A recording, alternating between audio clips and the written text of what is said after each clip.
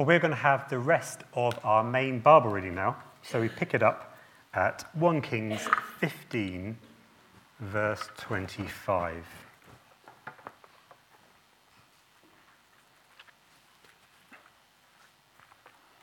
And we'll take it all the way through to 1634.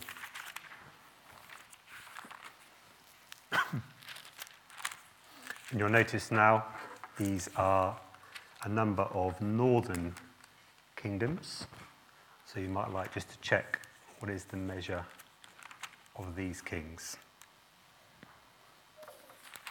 And we go from chapter 15, verse 25, says this.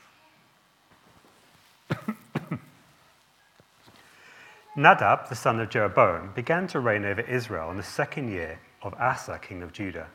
And he reigned over Israel for 2 years. He did what was evil in the sight of the Lord, and walked in the way of his father, and in his sin, which he made Israel to sin. Baasha, the son of Ahijah, of the house of Issachar, conspired against him, and Baasha struck him down at Gibbethon, which belonged to the Philistines, for Nadab and all Israel were laying siege to Gibbethon. So Baasha killed him in the third year of Asa, king of Judah, and reigned in his place. And as soon as he was king, he killed all the house of Jeroboam. He left to the house of Jeroboam not one that breathed, until he had destroyed it, according to the word of the Lord that he spoke to his servant Ahijah the Shilonite. It was for the sins of Jeroboam that he sinned, and that he made Israel to sin, and because of the anger to which he provoked the Lord, the God of Israel. Now the rest of the acts of Nadab and all that he did, are they not written in the book of the Chronicles of the kings of Israel? And there was war between Asa and Baasha, king of Israel, all their days.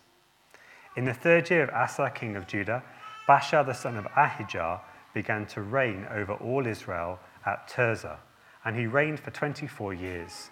He did what was evil in the sight of the Lord, and walked in the way of Jeroboam, and in his sin, which he made Israel to sin.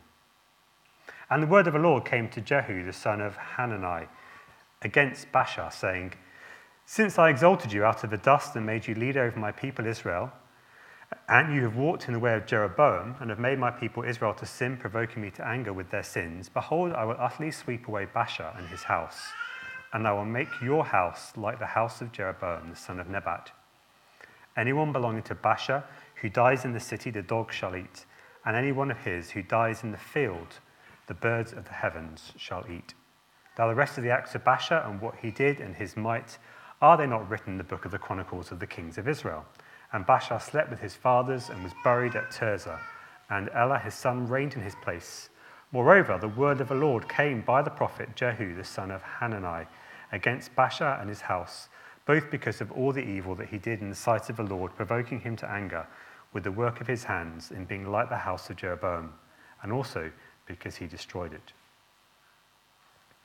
In the 26th year of Asa, king of Judah, Elah, the son of Baasha, began to reign over Israel in Tirzah, and he reigned for 2 years. But his servant Zimri, commander of half his chariots, conspired against him. When he was at Tirzah, drinking himself drunk in the house of Arza, who was over the household of Tirzah, Zimri came in and struck him down and killed him in the 27th year of Asa, king of Judah, and reigned in his place. When he began to reign, as soon as he seated himself on his throne, he struck down all the house of Baasha. He did not leave him a single male of his relatives or his friends. Thus Zimri destroyed all the house of Baasha, according to the word of the Lord, which he spoke against Baasha of Jehu the prophet, for all the sins of Baasha and the sins of Elah his son, that they sinned, and that they made Israel to sin, provoking the Lord God of Israel to anger with their idols. Now the rest of the acts of Elah and all that he did, are they not written in the book of the Chronicles of the kings of Israel? In the 27th year of Asa, king of Judah, Zimri reigned for 7 days in Tirzah. Now the troops were encamped against Gibbethon, which belonged to the Philistines. And the troops who were encamped heard it, said, Zimri has conspired and he has killed the king. Therefore all Israel made Omri the commander of the army, king over Israel that day in the camp. So Omri went up from Gibbethon, and all Israel with him, and they besieged Tirzah. And when Zimri saw that the city was taken, he went into the citadel of the king's house and burned the king's house over him with fire and died, because of his sins that he committed, doing evil in the sight of the Lord, walking in the way of Jeroboam, and for his sin that he committed, making Israel to sin. Now the rest of the acts of Zimri and the conspiracy that he made, are they not written in the book of the Chronicles of the kings of Israel? Then the people of Israel were divided into two parts. Half of the people followed Tibni, the son of Ginath, to make him king, and half followed Omri. But the people who followed Omri overcame the people who followed Tibni, the son of Ginath. So Tibni died, and Omri became king. In the 31st year of Asa, king of Judah, Omri began to reign over Israel, and he reigned for 12 years. For 6 years he reigned in Tirzah. He bought the hill of Samaria from Shemer for 2 talents of silver, and he fortified the hill and called the name of the city that he built Samaria, after the name of Shemer, the owner of the hill. Omri did what was evil in the sight of the Lord, and did more evil than all who were before him. For he walked in all the way of Jeroboam, the son of Nebat, and in the sins that he made Israel to sin, provoking the Lord, the God of Israel, to anger by their idols. Now the rest of the acts of Omri that he did, and the might that he showed, are they not written in the book of the Chronicles of the kings of Israel? And Omri slept with his fathers and was buried in Samaria, and Ahab his son reigned in his place. In the 38th year of Asa, king of Judah, Ahab the son of Omri began to reign over Israel. And Ahab the son of Omri reigned over Israel in Samaria for 22 years. And Ahab the son of Omri did evil in the sight of the Lord, more than all who were before him. And as if it had been a light thing for him to walk in the sins of Jeroboam, the son of Nebat, he took for his wife Jezebel, the daughter of Ethbaal, king of the Sidonians, and went and served Baal and worshipped him. He erected an altar for Baal in the house of Baal, which he built in Samaria. And Ahab made an Asherah. Ahab did more to provoke the Lord, the God of Israel, to anger than all the kings of Israel who were before him. In his day, Hiel of Beth built Jericho. He laid its foundations at the cost of Abiram, his firstborn, and set up its gates at the cost of his youngest, Segub, according to the word of the Lord, which he spoke by Joshua, the son of Nun. Well, keep that passage open. We're going to have a look at that together. Just to say, there's an outline of where we're going in the service sheet, so do use that if that's helpful to you. And at the end, as is usually the case, there'll be an opportunity for any questions or comments. But before we go any further, let's pray and ask for God's help.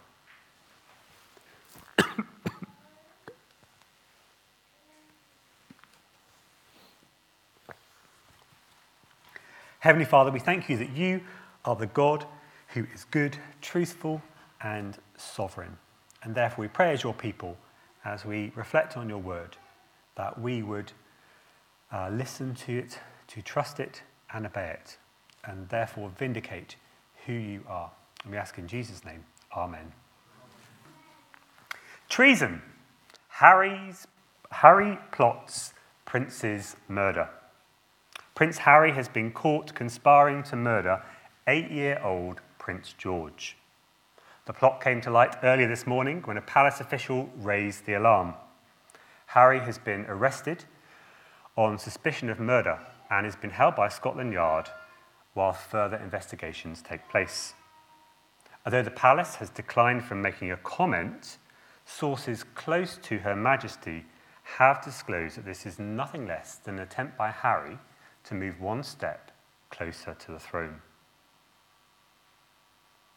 Now, you might think that this is a bit far-fetched, that Harry would plot to murder Prince George. But plots like this wouldn't have been unusual several hundred years ago. The desire to get to the throne has been the cause of many a murder plot. And it's one of the main weaknesses of a ruling monarchy. It's unstable. And what we read in today's passage in 1 Kings can fuel such a view. And the problem there is not only instability, as we go from one king to the next. I mean, we witness nothing less than 9 changes to the throne in these chapters. The problem's not only instability, but how bad these kings tend to be. I mean, sure, there's the odd good one, but in the main, they are evil. And this can feed an anti-authoritarian stance. The self-interests of leaders makes us suspicious of them and their motives. And we can become cynical about all authority. We prefer instead our own autonomy and independence. And we might even go as far as to say that this is precisely what this text in 1 Kings teaches us. This is the problem with a monarchy. The kings are no good. Democracy is so much better. Every few years there's an election and the people decide which group they want to rule over them for the next period. There's nothing to encourage murder plots. It's just a case of winning the people's vote to get elected. A democracy is a much better, stable form of government than a monarchy. It is peculiar then that God seems to prefer a monarchy. And maybe if God had his time over, he would see the wisdom of a democracy and change his mind. Although maybe then he'd be voted out. In our text that we're considering this morning, there are in fact 2 kingdoms going on. Okay, there's the kingdom of Judah and there's the kingdom of Israel. And that's because, if you recall, back in 1 Kings chapter 11, the 12 tribes have divided into 2. So in the south, you have Judah and Benjamin, and in the north, you have the other 10. So the southern kingdom is called Judah, and the northern kingdom is called Israel. Now, when you first come across this, it can seem a little confusing, because we might think Israel is referring to all Israel, all 12 tribes. Now, before the split, it did. You'd be right. But since the division, the Bible refers to the northern kingdom as Israel, and then the southern kingdom as Judah. And throughout the rest of 1 Kings and 2 Kings, we will have an account of the different kings that reigned in these 2 kingdoms. So there'll be 20 northern kings in about 200 years, and there will be 21 kings in the south over a period almost twice as long.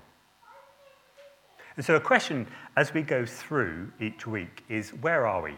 Are we in the north, Israel, or are we in the south, Judah? The measure of the kings of Israel is Jeroboam. Jeroboam was, of course, the first king of the divided Israel. He was the one that made the 2 golden calves. And Jeroboam becomes the negative standard by which all succeeding kings in the north are measured. They're either as bad as Jeroboam. So, for example, if you take a look at Nadab in chapter 15, verse 34, 15:34, Nadab did what was evil in the sight of the Lord and walked in the way of Jeroboam and in his sin, which he made Israel to sin. So Nadab here is described as bad as Jeroboam.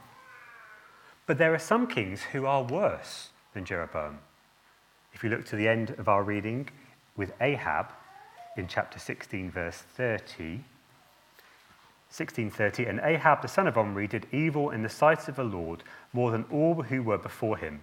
And as if it had been a light thing for him to walk in the sins of Jeroboam, the sons of Nebat, he took for his wife Jezebel, the daughter of Ethbaal, king of the Sidonians, and went and served Baal and worshipped him.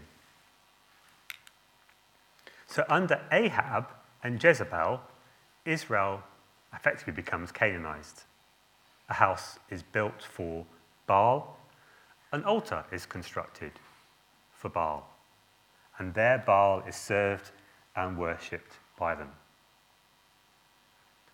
And the remainder of the kings of Israel details this reckless plunge into disaster for this kingdom.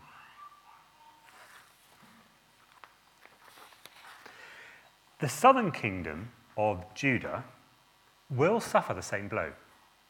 Judah too is guilty of idolatry, but that will be delayed for a century. The measure of the kings of Judah, I wonder if you spotted it, is David. David is the positive measuring stick for the kings of the south. And so, as the image of Jeroboam always lurks in the background of the northern kingdom, well, so does the image of David in the south. And the kings are either contrasted with David or compared favourably with him. So take the contrast, where the kings are contrasted with David. Have a look at the example of Abijam in 15 verse 3. 15:3, and Abijam walked in all the sins that his father did before him, and his heart was not wholly true to the Lord his God, as the heart of David his father. That's the contrast.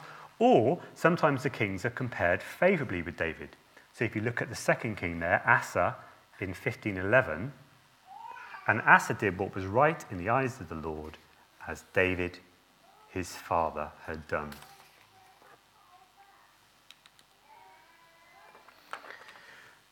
The significance of David is not simply that he was a model king, but that to him was given the promise. Never far from view is the divine promise to David. When Ahijah announced the division of the kingdom back in chapter 11, hope is held out for the southern kingdom because of David. So despite Solomon's sin, he shall have one tribe for the sake of my servant David, and for the sake of Jerusalem, the city that I have chosen out of all the tribes of Israel. 1 Kings 11, verse 32. Now, the background of all this is, of course, 2 Samuel chapter 7. That's where God promises David a kingdom. And the striking thing about this kingdom is that it will be an unending kingdom. Your house and your kingdom shall be made sure forever before me. Your throne shall be established forever, says God to David in 2 Samuel 7, verse 16. So even if one of the royal line does wrong, like Solomon, God promises not to reject the line like he'd done previously with Saul. God will keep the kingdom going forever.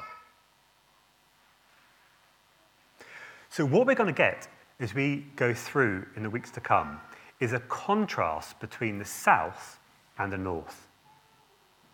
So there's the name of David in the south, and then you've got the instability of the northern kingdom, and all of that focuses our attention on David and the foundational promise made to him. The name David shines in the text as a lamp in the darkness. For example, take King Abijah. Despite Abijah's sins, look at what God did. 15 verse 4. Nevertheless, for David's sake, the Lord his God gave him a lamp in Jerusalem, setting up his son after him and establishing Jerusalem. See, despite Abijah's sins, the Lord would not destroy Judah. Why? For David, his servant's sake. God had promised David to give him always a lamp for his sons. All of this is consolidated for us if we pay careful attention to who the kingdom is passed on to in each of the kingdoms. All the kings of Judah are in the Davidic line. So Solomon is the son of David. Rehoboam is the son of Solomon, 1521. Abijam is the son of Rehoboam, 1531. Asa is the son of Abijam, 15 verse 8. There's no dynastic change with subsequent kings. They're all Davidic. And with the Davidic line is the promise. But something quite different happens in the northern kingdom. Over the 20 northern kings, the dynasties in Israel will change. Have a guess how many times? 10 times. It's nasty stuff. I mean, have a look at Nadab. So he is the son of Jeroboam. The line continues, 1525. He's of the same dynasty as the foundational king of Israel. But Baasha, well, he wants to be king instead. He's of a different dynasty. He's the son of Ahijah of the house of Issachar. So pick up with me the narrative from 1527. See what happens. Baasha, so 1527, Baasha the son of Ahijah of the house of Issachar conspired against him. And Baasha struck him down at Gibbethon, which belonged to the Philistines, for Nadab and all Israel were laying siege to Gibbethon. So Baasha killed him in the 3rd year of Asa king of Judah and reigned in his place. So it's not that Nadab died and then Baasha, his son, reigned in his place. No, this is Nadab who is murdered by Baasha in order to seize the throne. And just to make sure there's no reprisals, look at what Baasha does, 1529. And as soon as he was king, he did what? He killed all the house of Jeroboam. He left to the house of Jeroboam not one that breathed until he had destroyed it, according to the word of the Lord that he spoke by his servant Ahijah the Shilonite. Baasha kills all the other members of Jeroboam's family. And this is just as Ahijah had said he would, chapter 14, verses 10 and 11. The house of Jeroboam is now no more. The house of Issachar now rules. And this change of dynasty in the north will happen again and again and again. And it provides a foil for the southern kingdom and that continuing dynasty of David.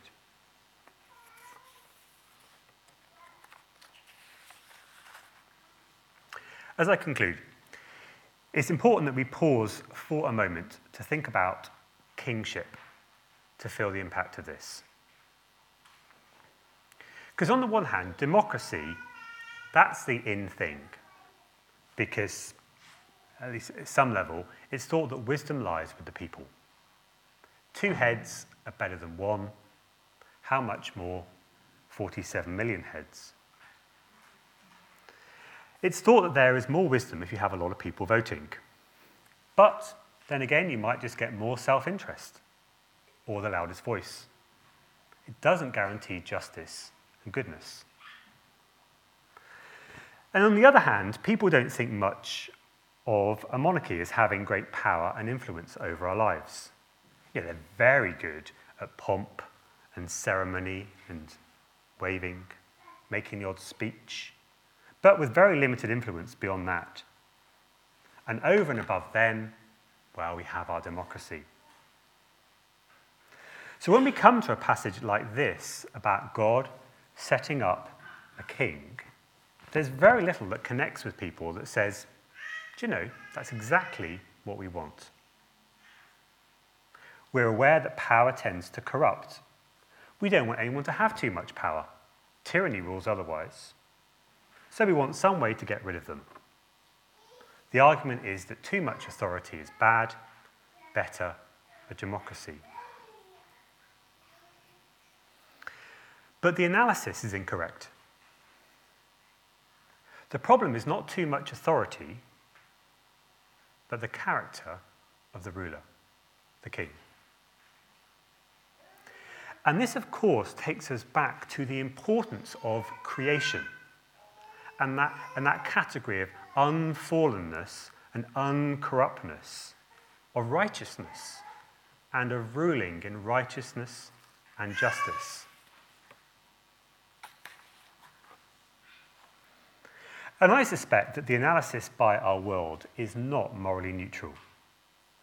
Anti-authoritarian belief is of a piece with autonomy.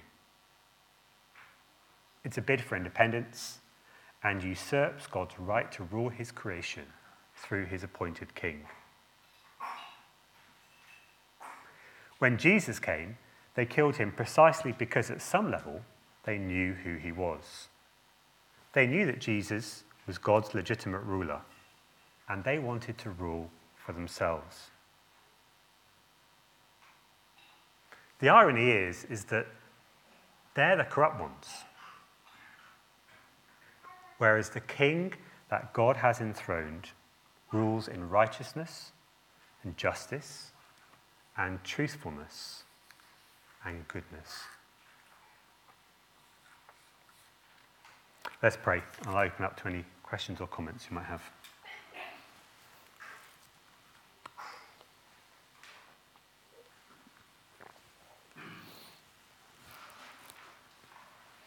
Heavenly Father, as we reflect on the history of Judah and Israel and the succession of kings, please would we be spared from making further moralistic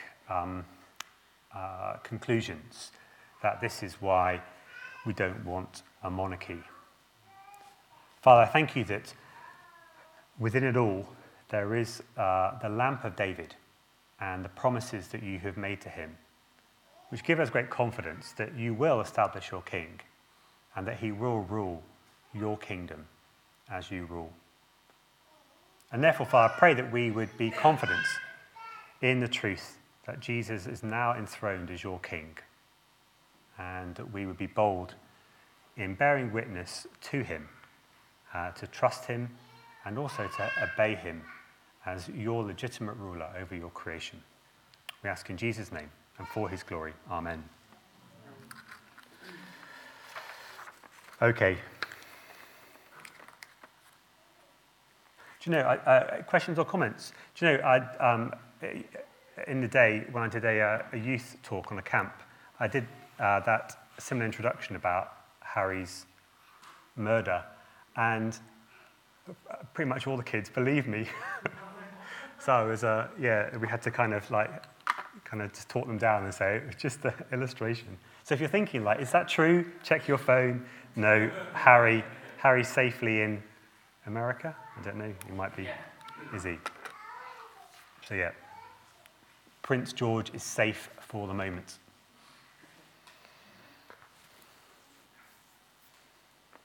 Joel. I just wanted to ask, what is Baal? Was it like a generic name for idol, or was it like a specific?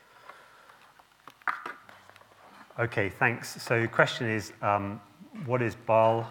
Is it general or specific? I might have to come back to you on that one. I'm not sure my head's going to go. I mean, we can find where he is. So in 1 Kings 16, so I think Baal is a specific idol, and he is an idol of I think he's the idol of the Canaanites. And so at the point at the end of 1 Kings 16 is the fact that, they just embrace the gods of the nations surround them in building a house for him. I mean, it's interesting because we've already had with Solomon, he builds a house for the Lord God and an altar. And you've got all of that. And so here you've got like a parody of that, is that actually here is a false god of the nations. And Ahab, the king of Israel, just goes hook, line, and sinker. And not only him, he takes all of Israel after him. So I think he's a specific god. I mean, there may be a case later on that Baal becomes metaphoric of all idols, but I'm not sure that's the case. Yeah. So, and probably because of the geography, and that is the immediate threat to them in terms of one of the reasons they were told to clear the land when they were given it of all the inhabitants was so that they then wouldn't worship their gods. So in many ways, this harks back to, that's still the case. So yeah, that's cool. Hannah.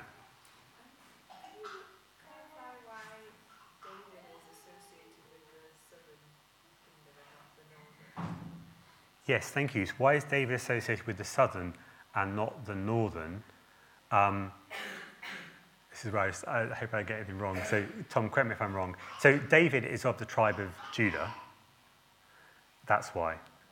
So, of the 12 tribes. And interestingly, I was chatting with Nathan and David and Alison a couple of weeks ago. We looked back up at, do you remember in Genesis where Jacob blesses his 12 sons, which would then form the 12 tribes? It'd be worthwhile going back to that at some point in terms of actually what we're expecting of the 12 tribes. But there with the blessing, the promise to Judah stands out as this is the tribe to watch. Then David is of the tribe of Judah. And then in 2 Samuel 7, the promises are made to David. And so that's kind of why Judah becomes, that's where the lamp of David is. That's where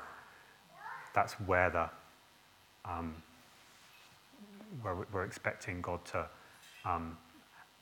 move and act, so to fulfill his plan. Is that right?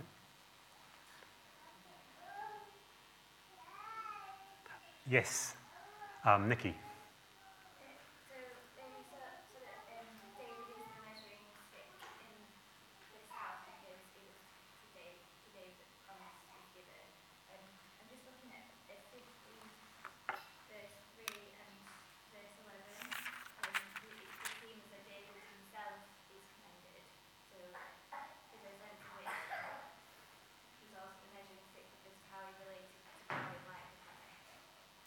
Yes, very much so. So the question was, in the south, David is the measuring stick. Is it because not only that David has the promise, but because he was commended in terms of his rule? Yes, very much so. So in the north, Jeroboam, he's a baddie, and therefore he's the fact that he's the measuring stick is not, it doesn't bode well for Israel.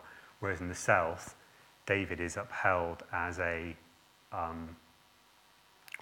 amazing. In verse 5, it says, David did what was right in the eyes of the Lord and did not turn aside from anything that he commanded him all the days of his life, except in the matter of Uriah the Hittite. So, yeah, the author of 1 Kings can speak very highly of David as a model king in that he ruled in righteousness and justice as God ruled. So, the way I put it together here is I put it the other way around in terms of, in the first instance, David is a model king because he was a good king. But then to push that further, actually the greater significance of David is not just that he is a good king. So we're not just saying like, Judah gets it, is a bit, I'd rather live in Judah than Israel. Judah's a bit better, because to be fair, you only have the odd good king. But more, the significance is, as you mentioned, that the promises are with David, and that's ultimately the hope. So when things like Abijam, he makes a mess of it, you might expect that that's going to jeopardize the kingdom of Judah. But then God says no, because I'm going to remain faithful to my promises. Now, at this point, the whole thing's not resolved, because you just think, how is this going to be answered? And it's not answered anytime soon, because, it all ends with them going into exile. And then you think, what are the promises? Jerusalem's is crushed and burnt. And so there's a roller coaster of a ride in terms of how is it that these promises made to David will be fulfilled. It's not that this line settles down to a good list of Davidic-like kings. They are going to plunge into the... to be fair, they just don't learn from Israel. They're told to learn from Israel. Look at Israel, look what happened to them. But they don't. and therefore they also go into exile. But ultimately, it's God's going to act on the basis of his promise. So that's where to put our light. Is that okay? Cool. All done? In which case, we are going to... But we're in 1 Kings for a lot longer, so we've got lots more to do. Looking forward to next week. And we're going to sing When I Survey. And then we'll have a final reflection.